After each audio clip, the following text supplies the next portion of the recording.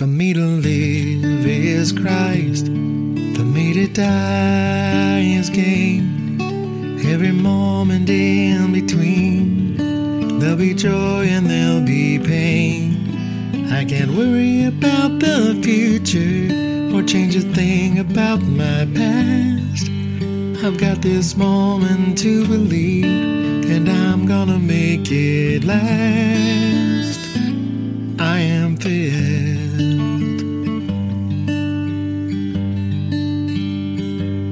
to be emptied.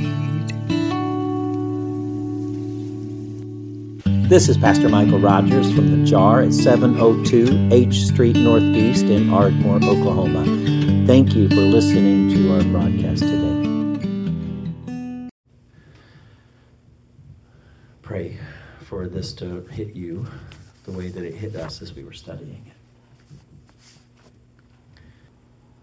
God, it is good to come back to the basics, to remember the foundation upon which everything is set, to glory in your creation, to love you for what you gave us, for giving us free will, and for loving us even when we abused that. God, you are so gracious, so merciful, so loving. Help us to remember that as we study today, what you have brought before us. It is your word, God. So help Carrie and I to stay out of the way and let you speak. It is your word, God. So let all of the distractions that might be in the hearts of those who are listening be carried away in the sound of your grace, so that we may hear you clearly, because you are worthy and you are good. In Jesus' name, amen. Amen. Amen. Amen. Have you guys ever had a time when you were promised something that just seemed too good to be true? There have been times when I have received, I don't know if you've ever done this, it may be that I'm the only one, but a Nigerian prince knows me personally, and he sends me an email that lets me know that if I just give him my bank account information, he's going to split $13 million with me. And that's, I could use $6.5 million, right? It just seems too good to be true. And so it turns out a lot of times when it sounds that way, it is. And the reason is because most of the time, whenever we are trying to approach something and trying to understand whether it's true or not, we're dealing with human beings. And sadly, all of us have a penchant to exaggerate, or a penchant to believe that something is going to be true even if we don't know for sure. Or sadly, there are some of us just out there to make a buck and to get one over on the people around us. And so when we hear that something is going on that's really good, we're waiting for the other shoe to drop. Too often, it's because we've been hurt because we believe something that's too good to be true. And the minute that you're hurt by something like that, it makes it harder to trust the next thing, doesn't it? It makes it harder to trust the next person. It makes it harder to trust the next promise. It makes it harder to trust anything, really. And in today's world, we especially have found out that we've often been deceived. And if that's the case, then how do we know when to trust something? How do we know when something is not too good to be true? Well, we always start with a consider question. And today's consider question is going to just get down to the root of that issue that we have, because we don't just do that with human beings. We carry that over in our understanding of God. So our consider question today is, why are we so quick to doubt God's intentions?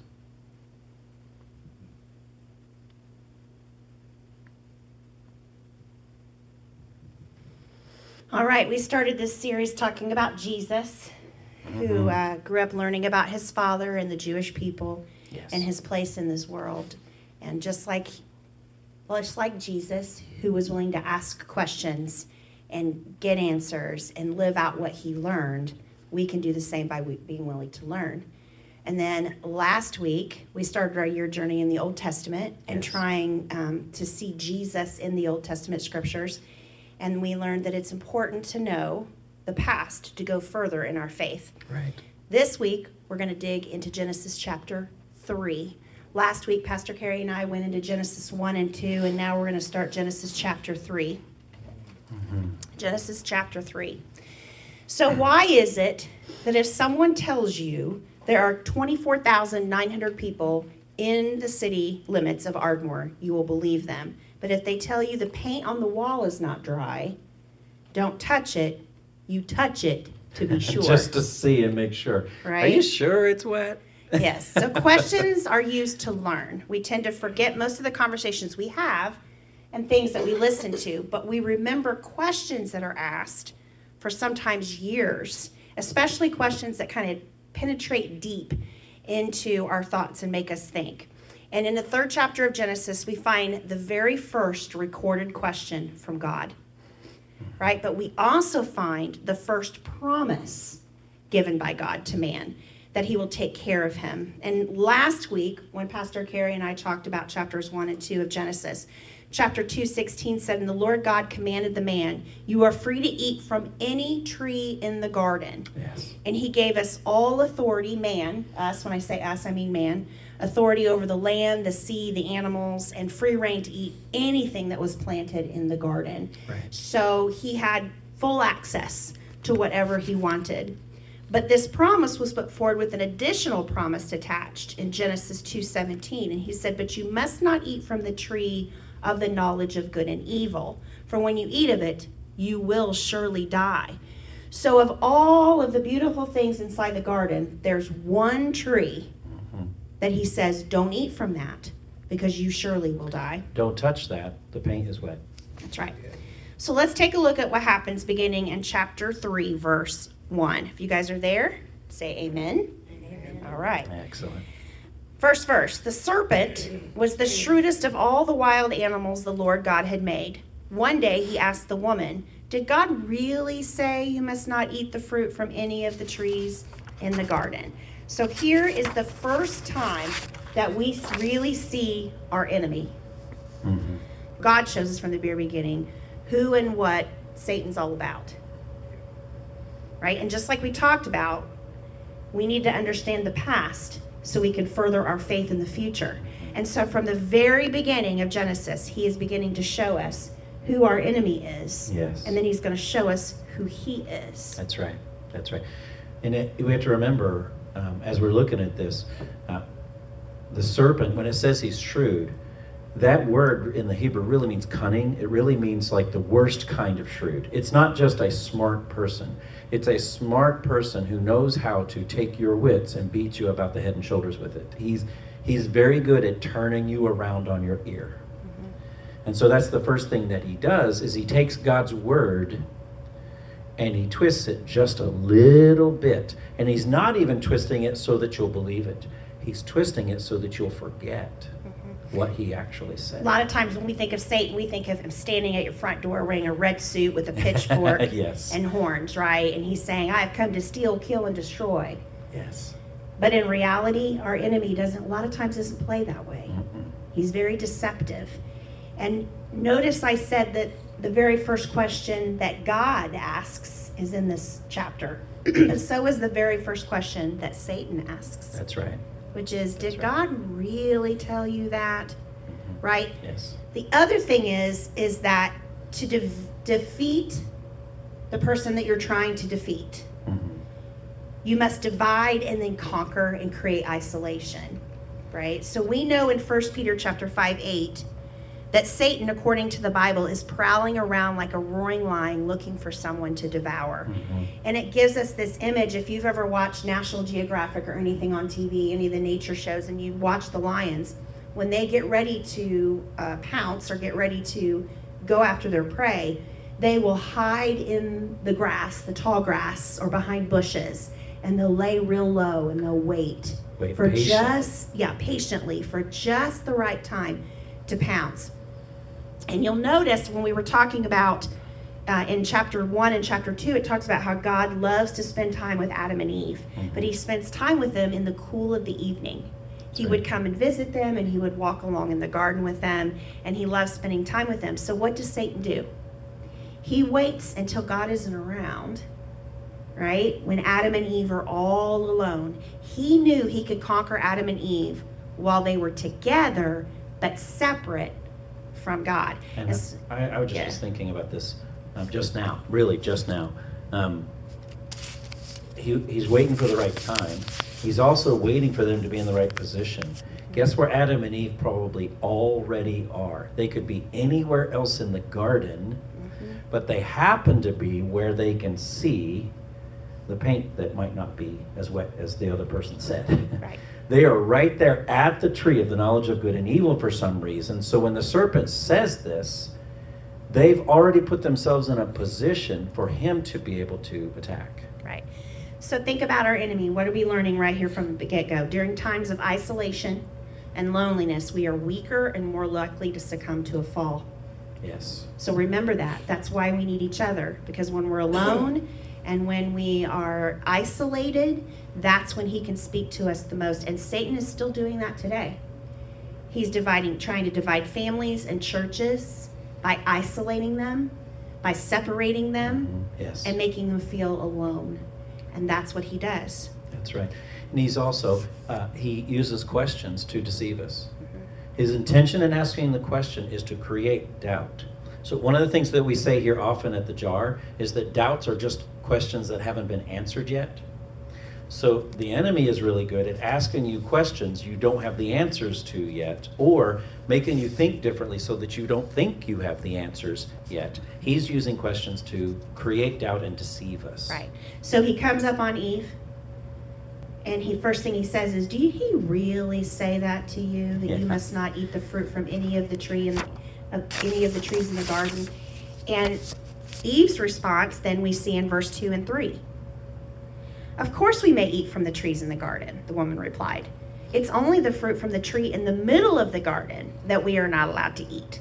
God said you must not eat it or even touch it. If you do, you will die." Now notice Eve is correct. She is repeating back what God told her. But Yeah? she doesn't just say what Right. God said. Right. God told Adam, "You do not eat of it or you will die." Adam told Eve, "Don't eat it, don't even touch it, or you will die." True. And I call it. Right. I call Adam the first legalist. He created a new law that was not God's law, because if she doesn't even touch it, she can't eat it. So he's adding laws to God's law to make sure that she follows God's law. But she got to the place where she felt like that was God's law, that she couldn't even touch it. That's right.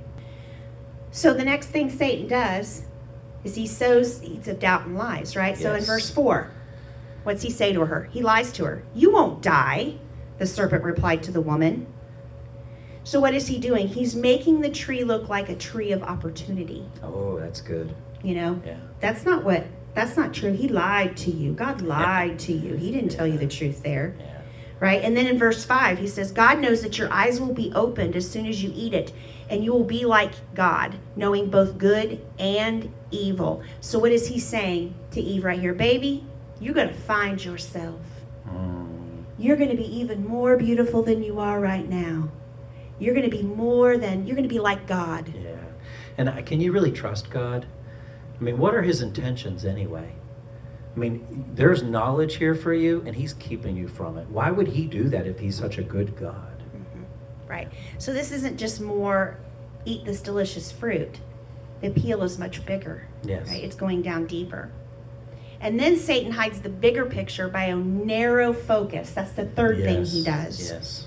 Satan develops tunnel vision, where all the vision that you can see is what's immediately in front of your eye.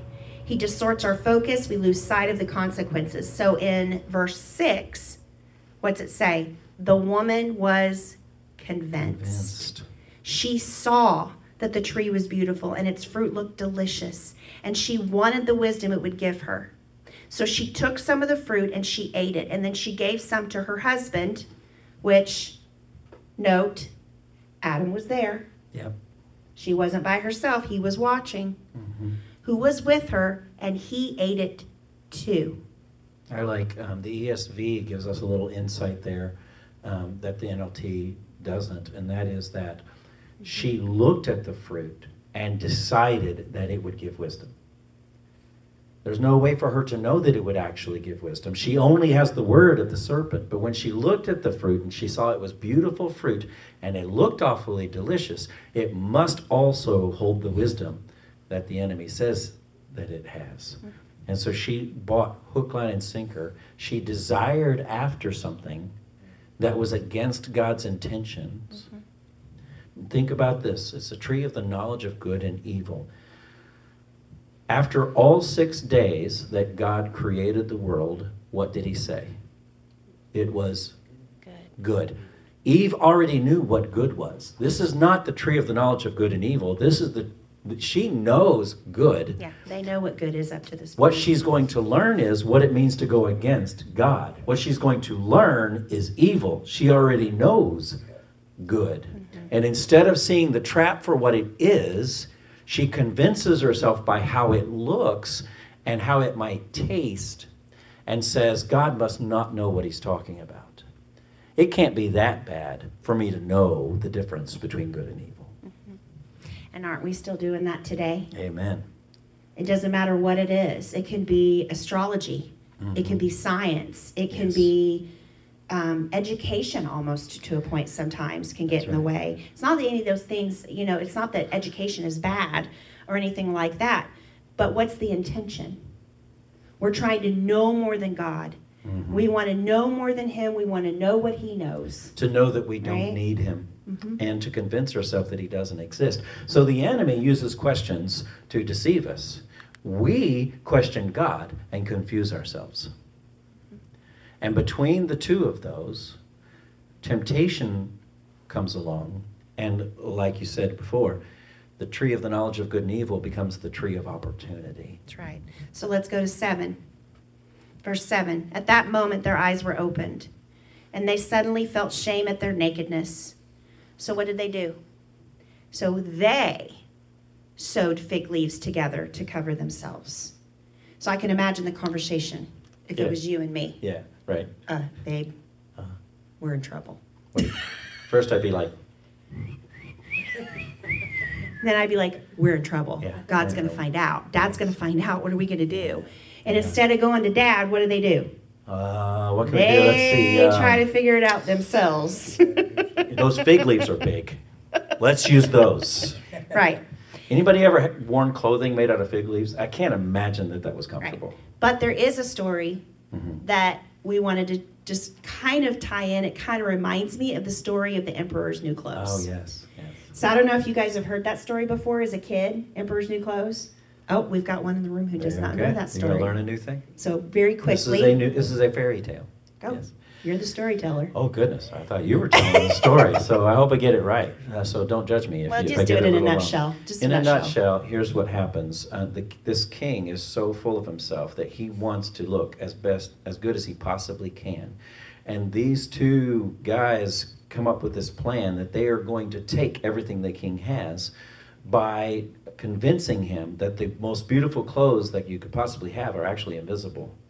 And so we're going to put these invisible clothes on. You give us all your other clothes and all your other possessions. We're going to give you these clothes, and they're going to be even more beautiful. You can't see than them, anything. but all You can't. the people can see Everyone them. else is going to be able to see it, Yeah. and they're going to be amazed. And so the king comes out naked. Well, I think in the PG version, he comes out in his long underwear. And he is exposed to the rest of the people.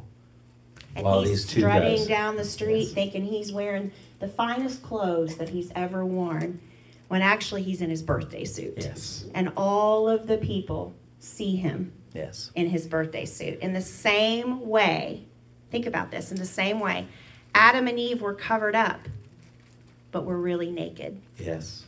And Adam and Eve felt ashamed, embarrassed, and guilty. And we kind of wanted to talk about that difference between guilt and shame. You want to talk about This that? is a good place. And that is one thing, understand, they now know the difference between good and evil. They know how to desire things that are other than God. So they are now seeing each other in a different way.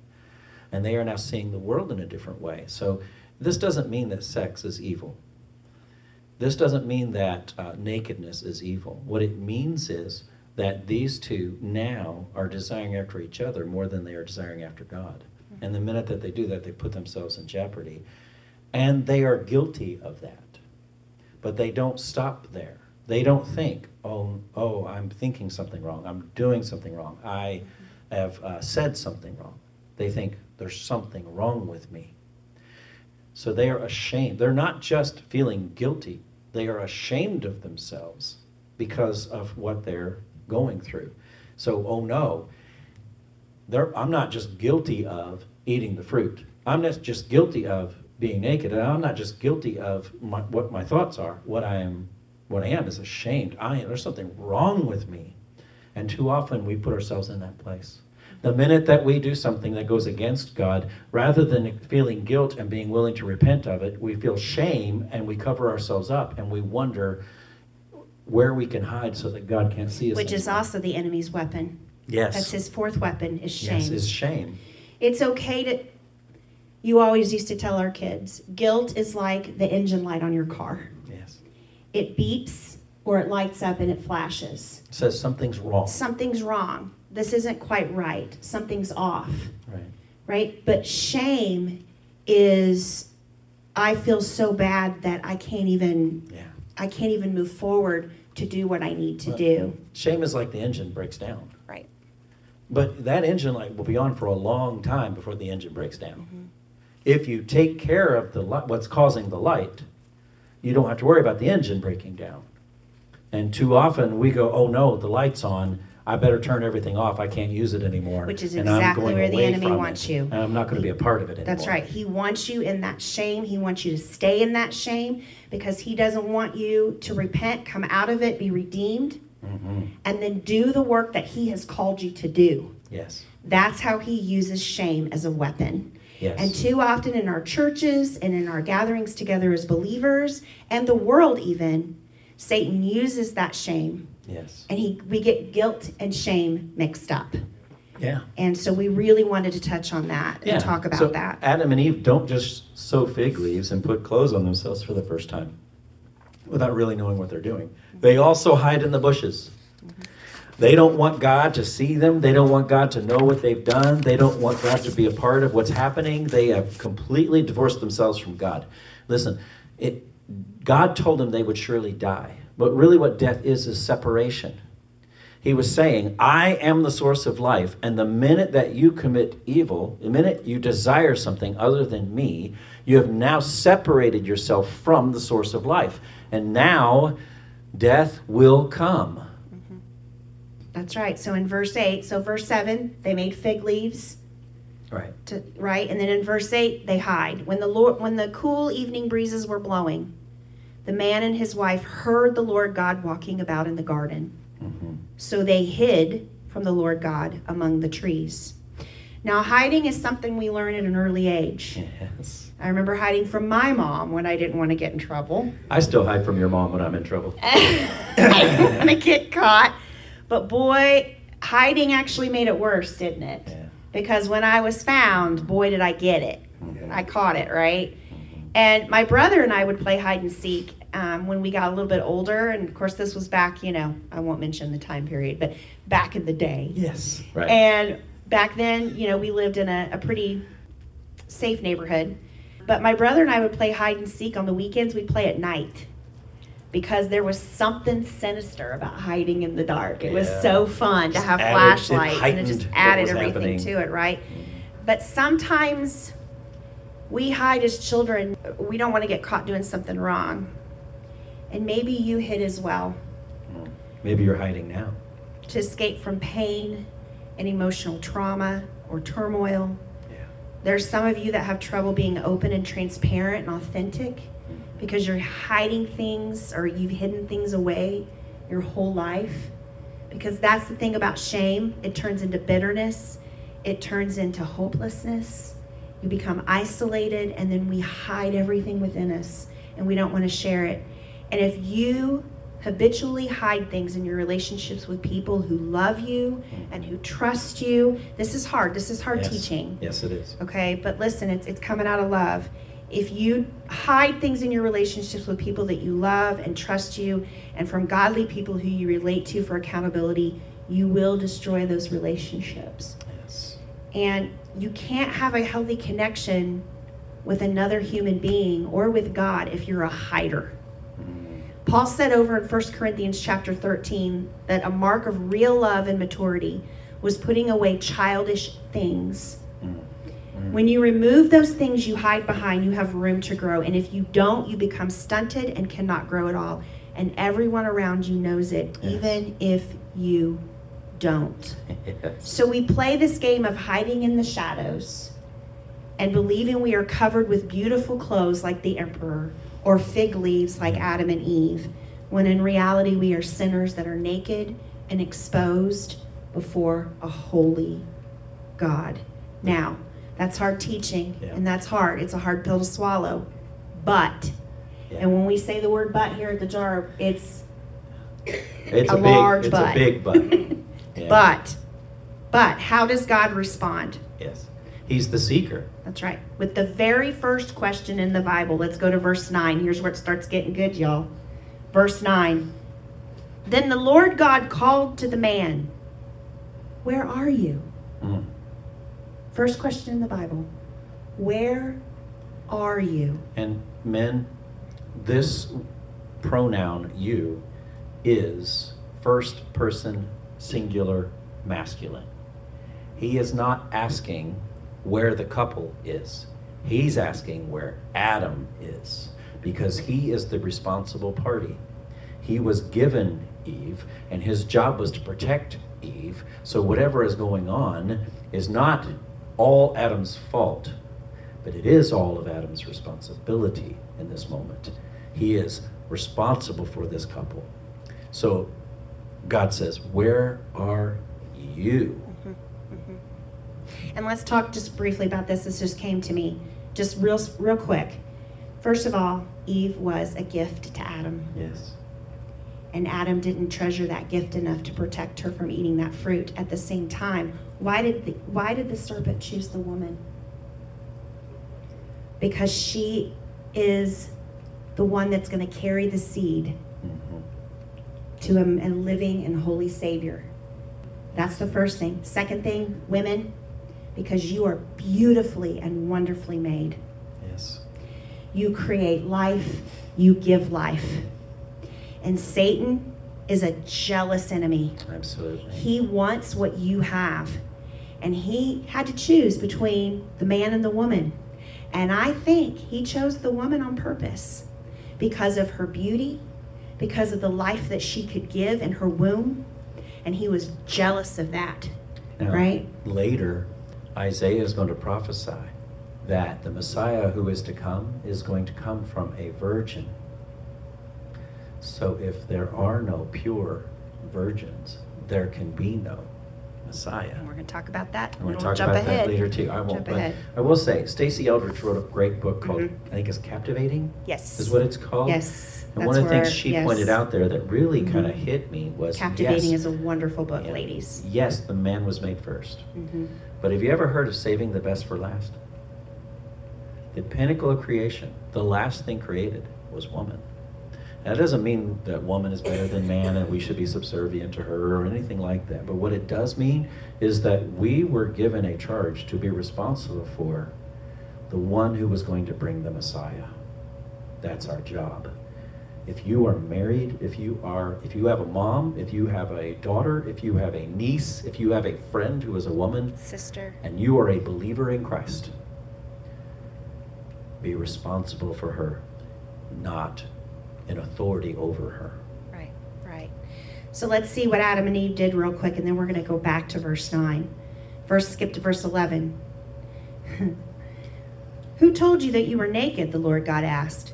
Have you eaten from the tree whose fruit I commanded you not to eat? The man replied, It was the woman who gave me the fruit, and I ate it. And then the Lord God asked the woman, well, what have you done? The serpent deceived me, she said. And she points to the snake and replies, that's why I ate it. I would even say That's human nature right there. Adam is not only blaming the woman. He doesn't just say the woman did it. He said, the woman you gave me. He's blaming God. You're the one that gave her to me, and she did this to me. And that is also something that we often do. Things start going wrong in our lives. We start having to face consequences, and we go, God, why did you do this to me?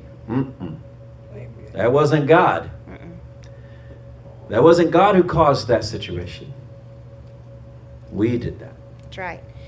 But this holy God is also a God of love. Yes. And notice, going back to verse 9, who does the looking?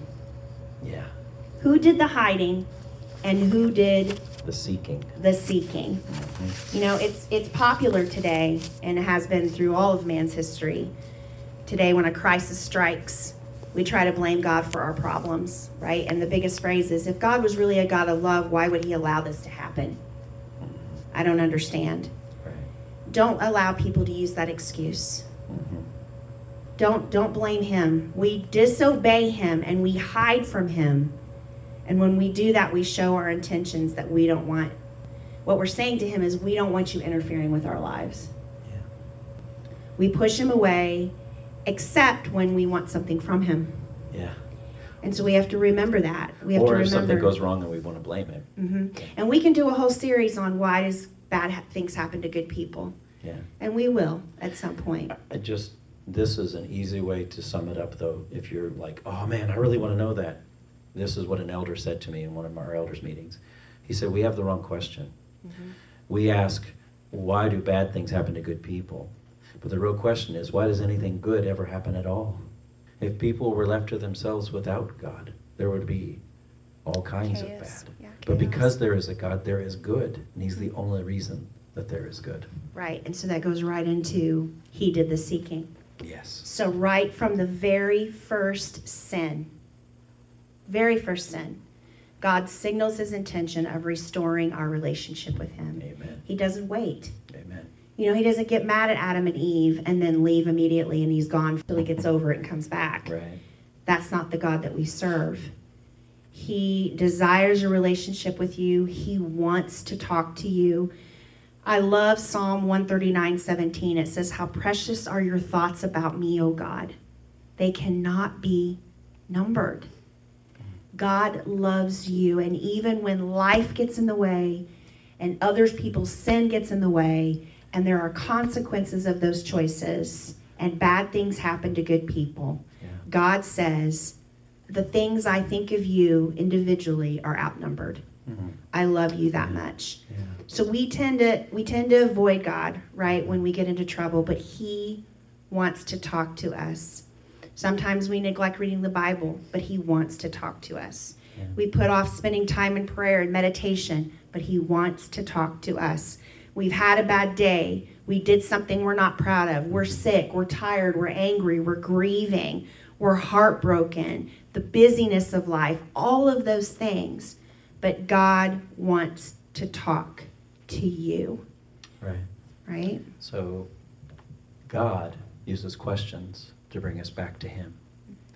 And then once he starts us on that road, there are sometimes consequences.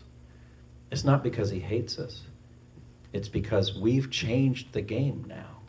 And he has to respond to that. So the very first thing he does is look at the serpent. Not at Adam, not at Eve. He looks at the serpent. And we call this the curse, but recognize that inside the curse, there is mercy. And we're going to show you that. Right. So he goes on, basically in verses 14 to 19, he pronounces the consequences. But like Michael said, he turns to the serpent first. Yes. And said, you did this. Right? And then he turns to Adam and Eve, and he casts them from the garden and the consequences that go with that. And it's hard. It's a hard teaching. It's a hard lesson. But even though Adam and Eve made the wrong decision, they were tempted, and then they sinned. Temptation is different than sin, and we're going to talk about that next week. Yeah. There's temptation and then there's sin. So they were tempted by the tactics of the enemy, which we just talked about, but then they went through and they actually sinned. But praise the Lord. There's a promise of deliverance, salvation, and blessing beginning in verse 15. Yes. He gives a promise, which is the very first promise, which provided a ray of hope for all of mankind. Genesis 3, look at verse 15. And I will put enmity between you and the woman. And then there's a semicolon there, right? And he says, and between your offspring and hers, he will crush your head, and you will strike his heel. Yes. So we really, just looking at that, there's a place where Paul tells us that the offspring there, the seed there, is singular, not plural. The intention isn't that all of mankind would be against the serpent. The intention is eventually there will be a woman who, through her seed, has a man who is going to crush his head. You may bruise his heel. You are going to have an effect on him, but he is the one who is going to crush you. And this is the very first promise that a Messiah is coming and that he will be victorious. Genesis chapter 3, third chapter. Of the Third beginning. chapter. And Not only Jesus third is- chapter, yeah. but just a few verses after the first sin. And here comes Jesus in there. And as the Bible progresses and as we study the Old Testament together this year, we're going to begin to see God's plan of salvation for man. Yes. It's going to develop through the life of Noah and then to Abraham. And out of Abraham, we see the coming Messiah. Matthew, and then we go into the New Testament. Matthew, the very first book of the New Testament, Matthew 1:1. Yes. He tells us a record of the genealogy of Jesus Christ, Amen. the son of David, the son of Abraham. Right? And like Michael was saying, that passage from Paul is in Galatians 3, verses 16. Paul says, the promises were spoken to Abraham and to his seed. The scripture does not say, and two seeds, meaning many people, but and to your seed, meaning one person who is Jesus Christ. Yeah, Paul names the it. Lord. Not just one person. It's Jesus. By the way, spoiler alert, it's Jesus. Right.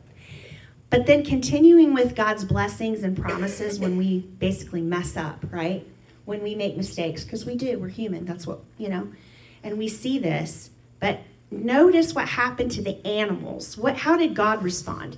We said in, was it verse 7, Adam and Eve, They did fig leaves. yeah, they sewed the fig leaves together. That was their answer to things. They But what came does up God with do a in solution reverse? themselves that wasn't a very good solution. God's mercy says, I can do better than that. So God later, when you go down to verse 21, he sews skins for Adam and Eve out of the animals and clothes them properly. So what happened to the animals? They had to die. Remember that death is new. Yeah, they had to die. One of the animals Adam had just named in the previous chapter, in chapter 2, had to be killed. And this was meant to impress on them that sin required a death penalty. Yes. And blood had to be shed in order for them to be covered up properly again.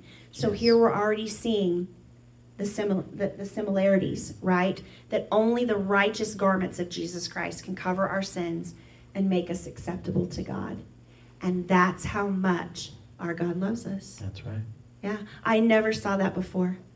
That symbolism there of him having to kill the animals and use that Yeah. to show. And then, all through the Old Testament, the I was animals gonna are the say, it's a type sacrifices of what's coming that are given. in Leviticus right? and the different laws where and different animals, depending on how wealthy you were, how poor you were, depending on what you had done and what you hadn't done, there were animals that were going to pay the price for you. And for the entire nation, there was what? Have you ever heard of a scapegoat? That's actually a biblical term.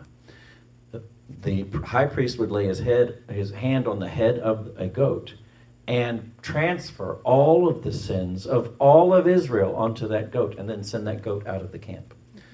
And so all through Scripture, God is saying this requires sacrifice in a way that you can't imagine. There is death and there is blood, and that is the only way to pay for the evil that comes from the bad decisions we make with our free will. So that when Jesus then comes at the time that God has appointed, Yes.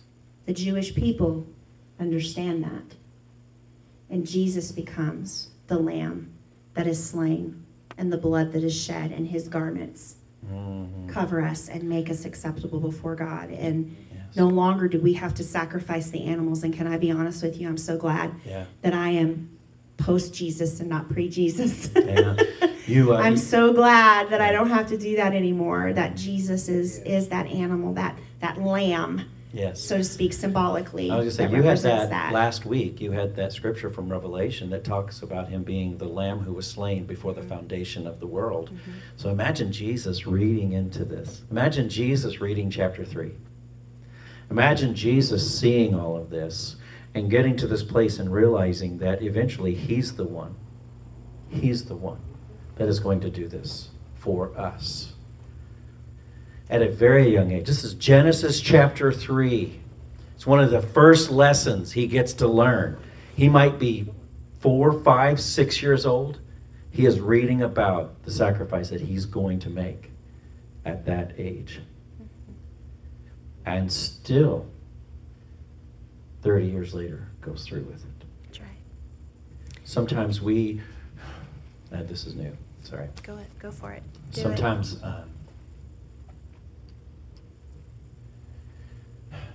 Sometimes we say, if I had only known.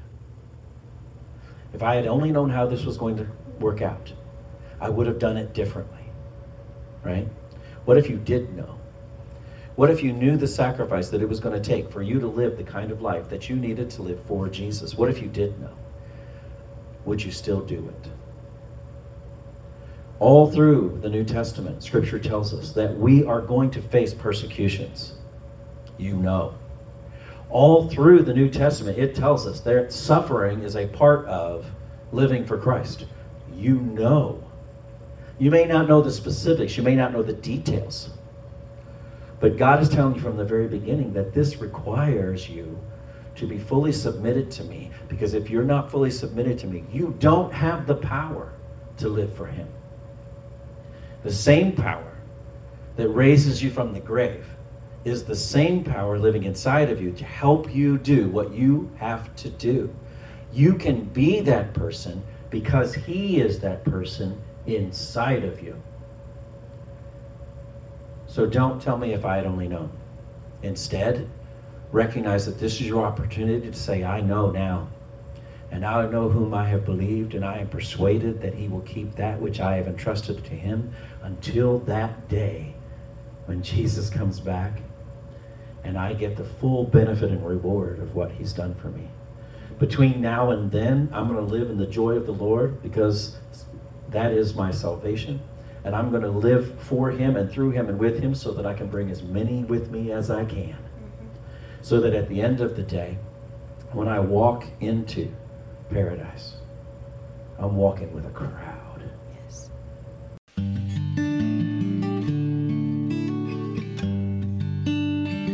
If you enjoyed our teaching today, we have great news. On January 7th, the Jar will be adding a second gathering. Starting with the new year, we will offer 2 times on Sunday, the new one at 10:30 a.m. and our current one at 4 p.m. Come learn how to be a disciple maker as God fills us so that we can empty for others. I am filled